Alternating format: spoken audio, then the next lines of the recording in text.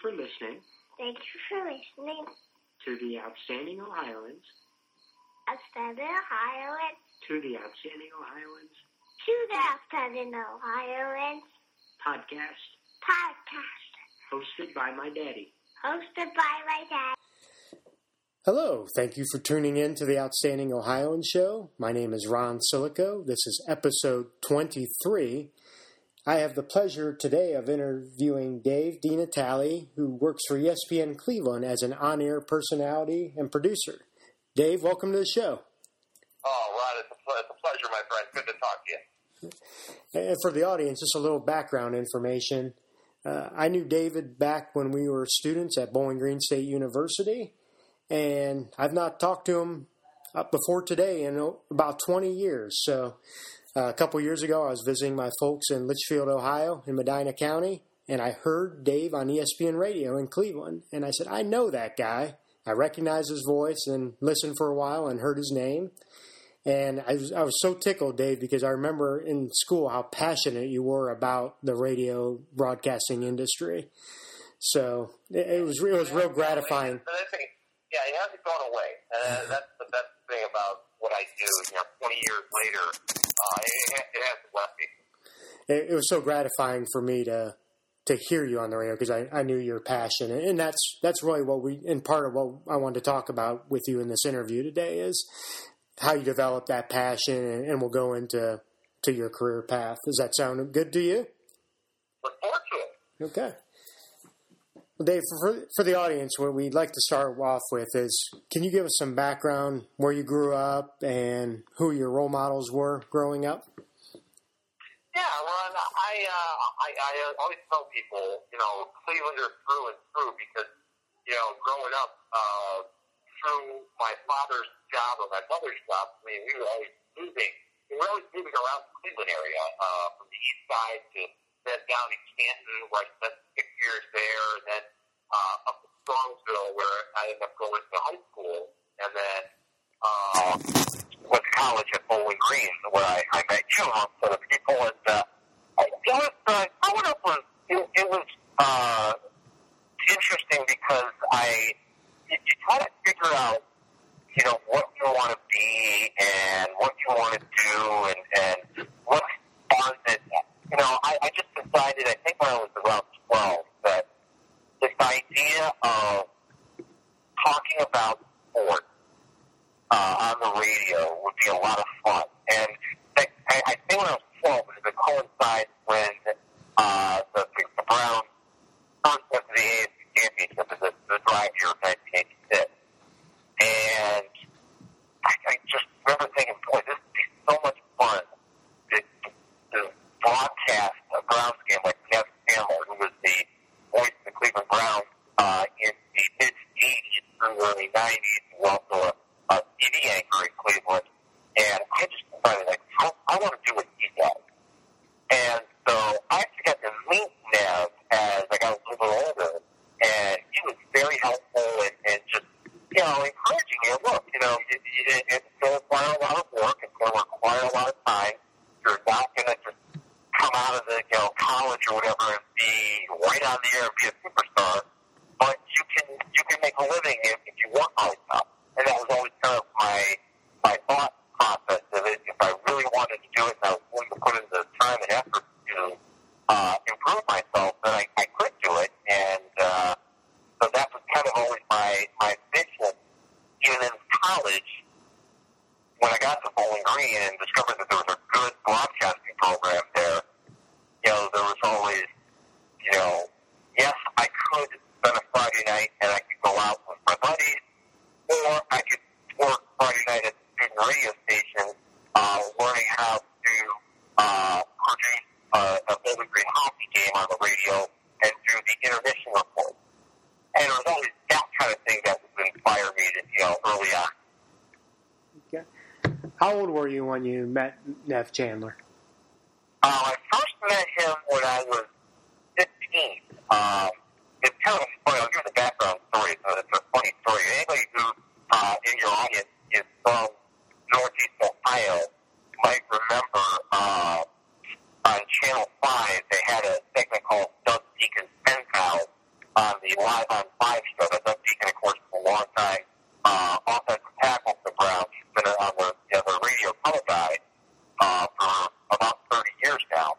But Doug had a thing called Doug Deacon's Penthouse where, kids could literally write a letter to their favorite athlete, and Doug would read the letter to that athlete. So at the time, if you wanted to write a letter to Bernie Kosar, Doug would read it to Bernie. Or if you wanted to write a letter to Brad Doherty, or Mark Price, Doug would read it to those guys.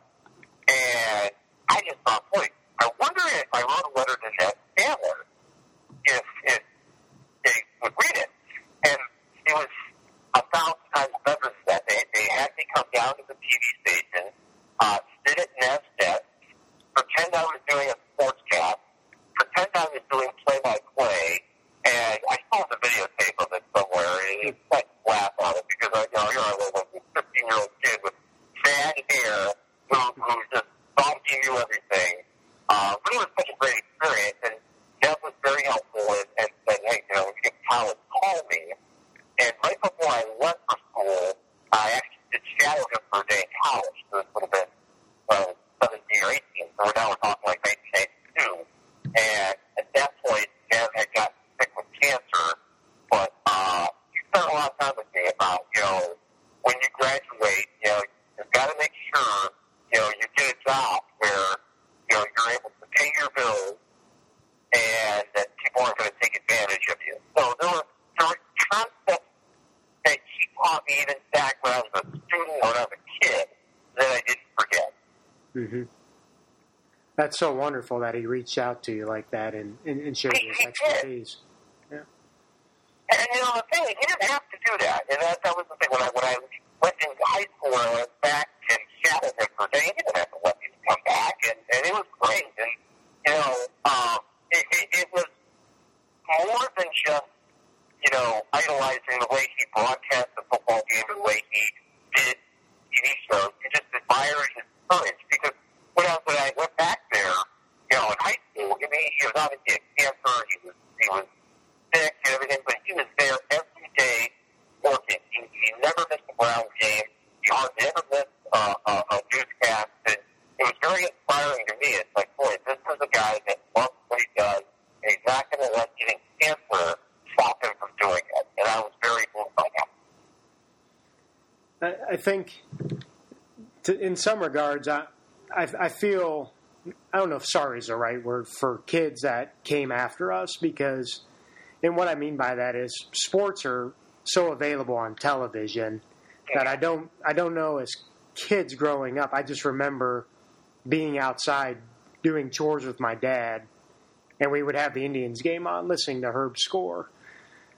And I think kids today don't experience that same thing where you get to listen to someone bringing you a radio broadcast and imagine and visualize in your mind what's going on.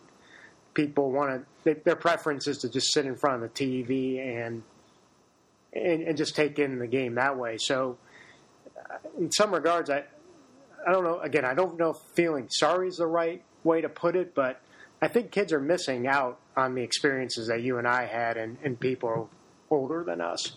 Yeah, it's a bit different era now, and it's something that, obviously professionally I have to deal with that a little bit too. That, now, people are wondering, how much longer is terrestrial radio going to be lasting? That's like a whole other conversation. But, I came of age largely because of radio. I mean, I love Joe Tate doing the Cavs game. I love Ned Sandler obviously doing the Browns. And I love Tom Hamilton and still doing Indians games. And we associated the team with the broadcasters. And we just don't do that nearly as much now because, like you said, games are available in so many different ways. TV, on a smartphone, on a laptop, tablet. So it's a lot different now where, we don't associate teams with announcers. We associate teams more with their superstars. Or their jerseys than we do necessarily with the people who bring you the games themselves. Yeah, you're right. It's a different era, and it's a whole other discussion, but I just think kids are losing the ability to visualize and imagine the games because everything's fed to them, if you will, visually. So besides Nev Chandler, Dave, who are some of your other role models that touched you as you started off in your teenage years and going into college? Well, there's no question. My parents were huge role models on me. I think I learned something special from each of my parents. You know, my dad was, very much of a sense of humor, to try not to take all of this so seriously, but also not be afraid when you have to stand up for yourself and be strong. And your mom, and my mom, the mom teaches you how to, be a gentleman and to treat people the right way and be genuine. So I think really I am a hybrid of both my parents, so to speak, and so they both were very, very important to me. My grandfather was very important. One of the things with me was both of my maternal and my paternal grandparents both passed away before I was 6 years old. But my grandmother on my mom's side remarried, and Grandpa Ted, as we call him, he was very good because he was the first one who actually gave me the confidence to believe that I could be a broadcaster and do it. There was one day he just came up to me and said, "I want your autograph." And I'm like, "Grandpa, what are you talking about?" He goes, "Because you're going to be famous someday, and I want to say that I know you and I have your autograph." I'm like, "Well, I'm your grandson." He goes, "I want your autograph." And it's funny, but I remember things like that, and it's just support like that when you're a kid and you're a teenager and you have no idea what is in store for life, but you already know that you got that kind of backing in your corner, and it means so much. Mm-hmm. Mm-hmm. Going back to your family history, Dave, your grandparents, were they first generation Americans, second generation Americans? My maternal grandfather, he came over actually on the boat from Holland. Mm-hmm. So it was around 1910, I believe. So, so he was not originally born in this country, but my grandparents, my dad's side were. Okay. But they were all, they all came from different places. My grandfather on my dad's side, they were all from Brooklyn, New York, and his father was from Sicily. So they understood that struggle to try to make it in America, and obviously, for my maternal grandfather coming over from Holland, understood what it meant to become an American, and those values of hard work and dedication. I like to think that those got passed down on me. It took a while, but they did make their way down to me a little bit. Mm-hmm. I talked about this with one of my prior guests, Nick Gillespie, about the immigrant experience, and all of us were the beneficiaries of being second or third generation Americans in the line of the family, and just you kind of alluded to it, not only the support and the belief, but that I'm just continue to be impressed about the sacrifices that those folks made to create better opportunities for not only themselves but for their families down the line, and preach the value of education and learning skills and having a strong set of core values so you could make significant progress through America. Yeah, and here's an example. On my mother's side, her parents did not go to college. Her older brother did not go to college. My mom was the first in the family to go to college. And she actually left school because she was trying to pay her own way, kind of ran out of money halfway through her time at Bowling Green when she met my dad. But 25 years later, she went back and finished her degree at Bowling Wallace and became the first to graduate. So what was important about that was her mother, my grandmother,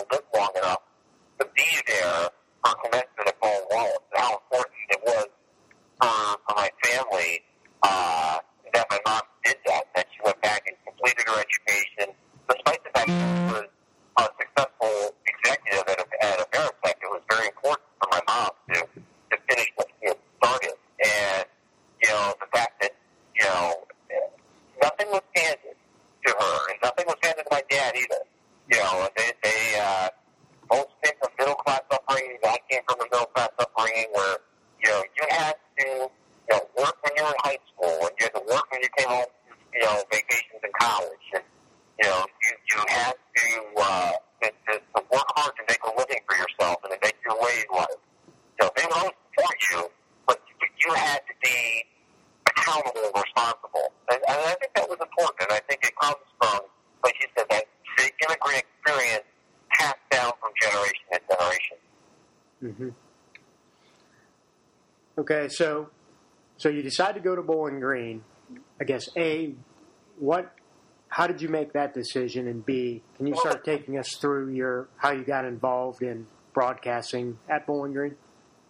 Yeah, I laughed when you asked the question there because I got to be honest with you, I didn't have a choice. And you say, what do you mean? Well, my dad was pretty insistent on both my sister and my older sister and I that, okay, you have to options here, guys. If you want to go to college, and we want you to go to college, so you're going. But if you want to go away to school, barring you getting a scholarship anywhere else, you've got three choices. You could go to Bowling Green or Bowling Green and Bowling Green because it was good enough for your mother and it was good enough for me, so therefore it's good enough for you. Or you want to commute and you want to stay home, you want to commute, go to Cleveland State, Akron, whatever. That's fine. But I was kind of at the point I knew I wanted to be a broadcaster, but I also knew I needed to kind of get out and kind of blaze my own trail, and if Bowling Green was it, then it was it. And they did have a student-run radio station that had a sports department, so I was pretty much sold. I'm like, okay, that's forward for me. I think about a semester into college, I really kind of got hooked up with those guys at the Bowling Green Radio Sports Organization. Figured out that this was absolutely 100% student-run. There were no professors. There were no advisors. The students, learn from each other. Again, we grow together. We figure out how we want to broadcast games, how we want to broadcast a talk show, how we want to do updates, and we learn by doing. And that was a big thing for me during my time at BG. And so a year later, I was doing my first play-by-play of a Bowling Green football game. Within 2 years, I was sports director of the station, and that meant I was doing Bowling Green football games at Alabama, at Ohio State. I was broadcasting Bowling Green basketball games at Purdue. I was doing the NIT at Bowling Green. I watched Antonio Daniels become a superstar and end up going to the NBA. So all those experiences tainted me, but I had to work for them, and I had to work to get better. But I knew I wanted to do that. I wanted to be sports director. I wanted to be in charge of it because I felt like I knew that I could put my touch on it, my fingers and prints on it, pick people that I think will be best around me and make a great organization. And it really was. It was some of the most fun experiences of my life were being a part of WPG or Bowling Green Radio. Okay. So you got a tremendous experience doing that, and I think that that was Nev Chandler's point to you, is you had to go out and do that. Yep. You graduate from Bowling Green. What's next for you? Well, here's there was the only negative of my whole college experience was that in my sophomore year, I started feeling, and this is September of my sophomore year, started feeling sick, and I couldn't figure out what was going on. Like I had bronchitis type symptoms. So I finally, worst came to worst, I finally had a buddy of mine take me to the health center at Bowling Green, and they did a chest x-ray, and I was diagnosed with what is called myocardiomyopathy. And what it is basically a virus that causes an enlargement of the heart and causes it to beat out of rhythm. And it's a virus that I've had to live with for 20 plus years now. So I missed a semester of college, and I bring it up because not long after I graduated from college, I got sick again and ended up having a defibrillator implanted to help my heart, in case it shuts down, delivers a shock into the heart. So that took a little bit to recoup from.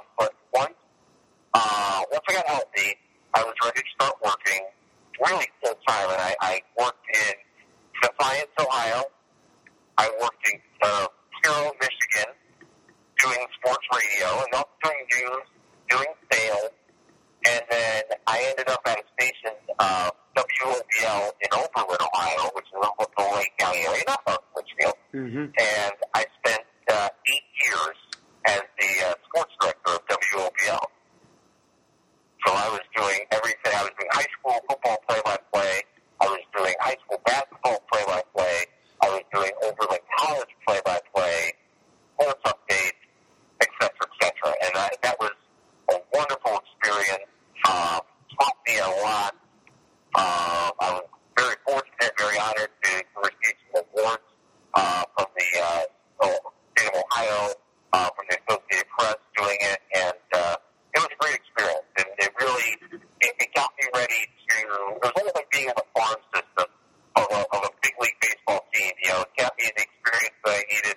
I was allowed to stumble and fall a little bit, but when I was ready to go, and it took me 8 years, but finally when I got to Cleveland, I was ready for the big league. Mm-hmm. Mm-hmm. Talk about the sales experience, because I think a lot of people give the sales profession a bad rap, and I have a different opinion of it. If you've got a quality product that you believe in and you're passionate about the benefits that a customer can get from that it's a win-win situation. Can you speak to your sales experience? Yeah. So I kind of thought it was the one thing. If you're going to sell anything, but especially radio, I mean, you're selling yourself, you're selling your product, but you have to be passionate about it. Yeah, because people don't have a lot of time. They'll listen to you if they're interested in you and what you're trying to sell. They'll listen to you. You know, and people are always interested in opportunities, but they can smell lack of passion a mile away. So, and you've got to be committed to doing it. And that's the thing.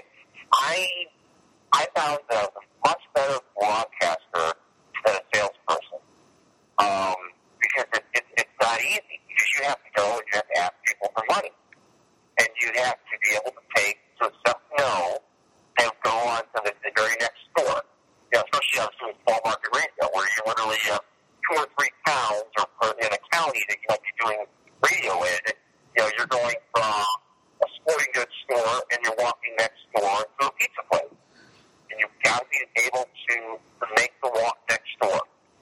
And that was a hard thing to learn, especially in my early 20s. Okay? It's not personal. It's business. You've got to be able to accept the word no. You also have to be, you have to ask for yes. You've got to ask for the money. And you've got to be willing to project passions. Mm-hmm. Yeah. You mentioned the word a few times, and I was hoping you could dive into it a little more. The value of persistence. You've mentioned that in going through your career. You've mentioned it in the sales process. What's the value of persistence been to you?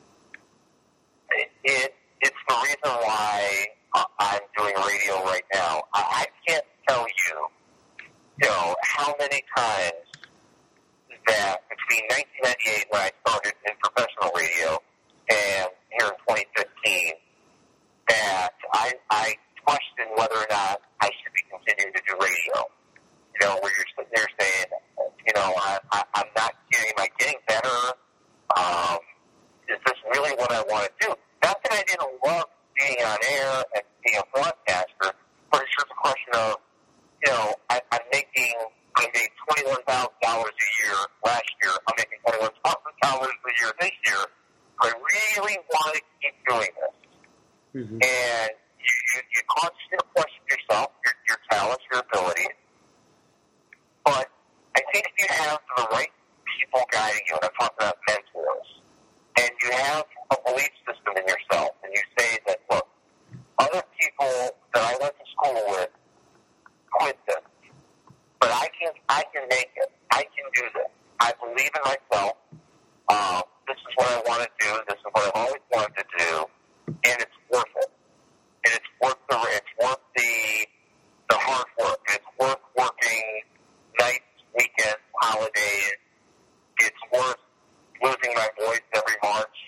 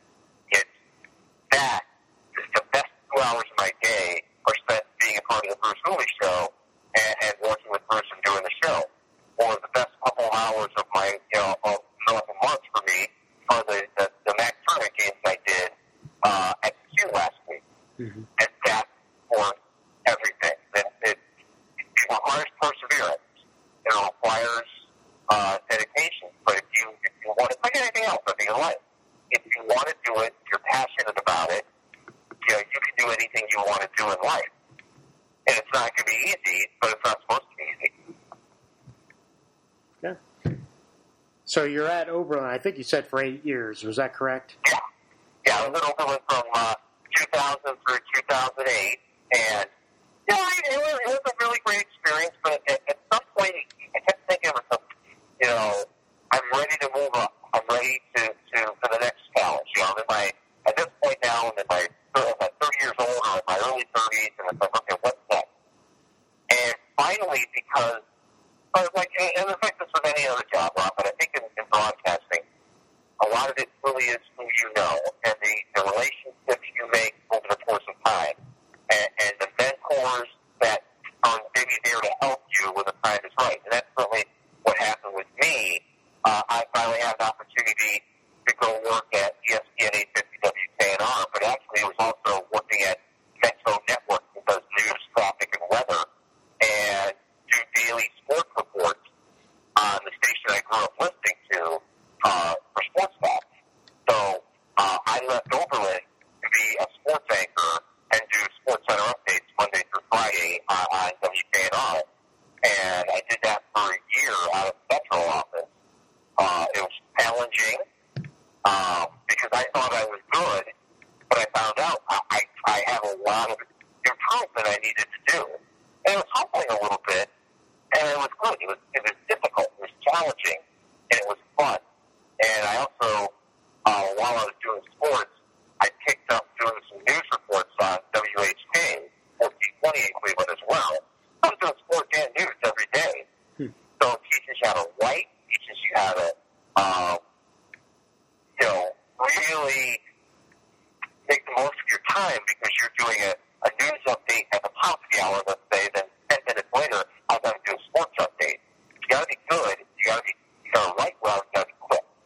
So those are all lessons I learned. I've got to ask, just because I've never had the chance to do it. Do you ever get to ride in the travel helicopter? I know. I never did. Unfortunately, I never did. I did just do a little bit of traffic, but I never got to ride in the helicopter. I always wish I could have. I'm friends with Patty Harkin, who does the traffic on Fox 8 here in Cleveland, and she gets to ride the copter every day. It's a wonderful experience. Okay. Obviously, I make periodic visits to Northeast Ohio. At what point did 850 KNR become an ESPN affiliate? In the early 2000s. Okay. So it had been an ESPN affiliate then.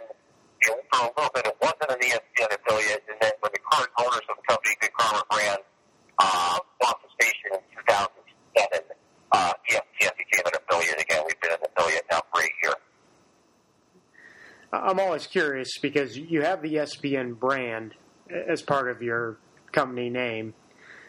What's the relationship between what you have to do from an ESPN perspective and also what you have to do locally or regionally within the Cleveland area?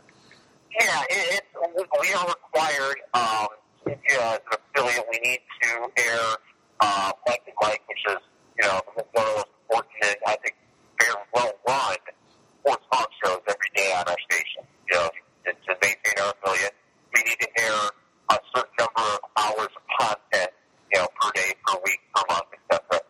And I think we have a great relationship. We are a very important station to the ESPN brand, ESPN Radio and ESPN brand, because especially right now, because Cleveland has become such an important part of the sports landscape between LeBron James and Johnny Manziel and things like that. So we've become a very important affiliate to them.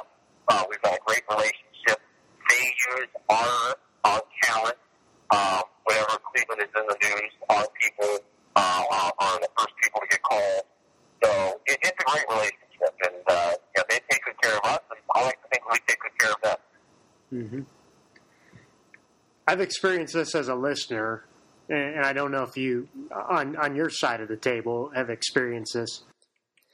Thank you for tuning in to episode 23 of the Outstanding Ohioan Show. That was part 1 of my interview with Dave DiNatale, and I just loved hearing Dave's passion and his enthusiasm and sharing his journey with us. And I'm sure you'll continue to love the content that he provides in part 2 of the interview. Thank you for tuning in. Please take the time to review the show and rate it on iTunes or Stitcher so our show and our content can reach a greater audience. Thank you.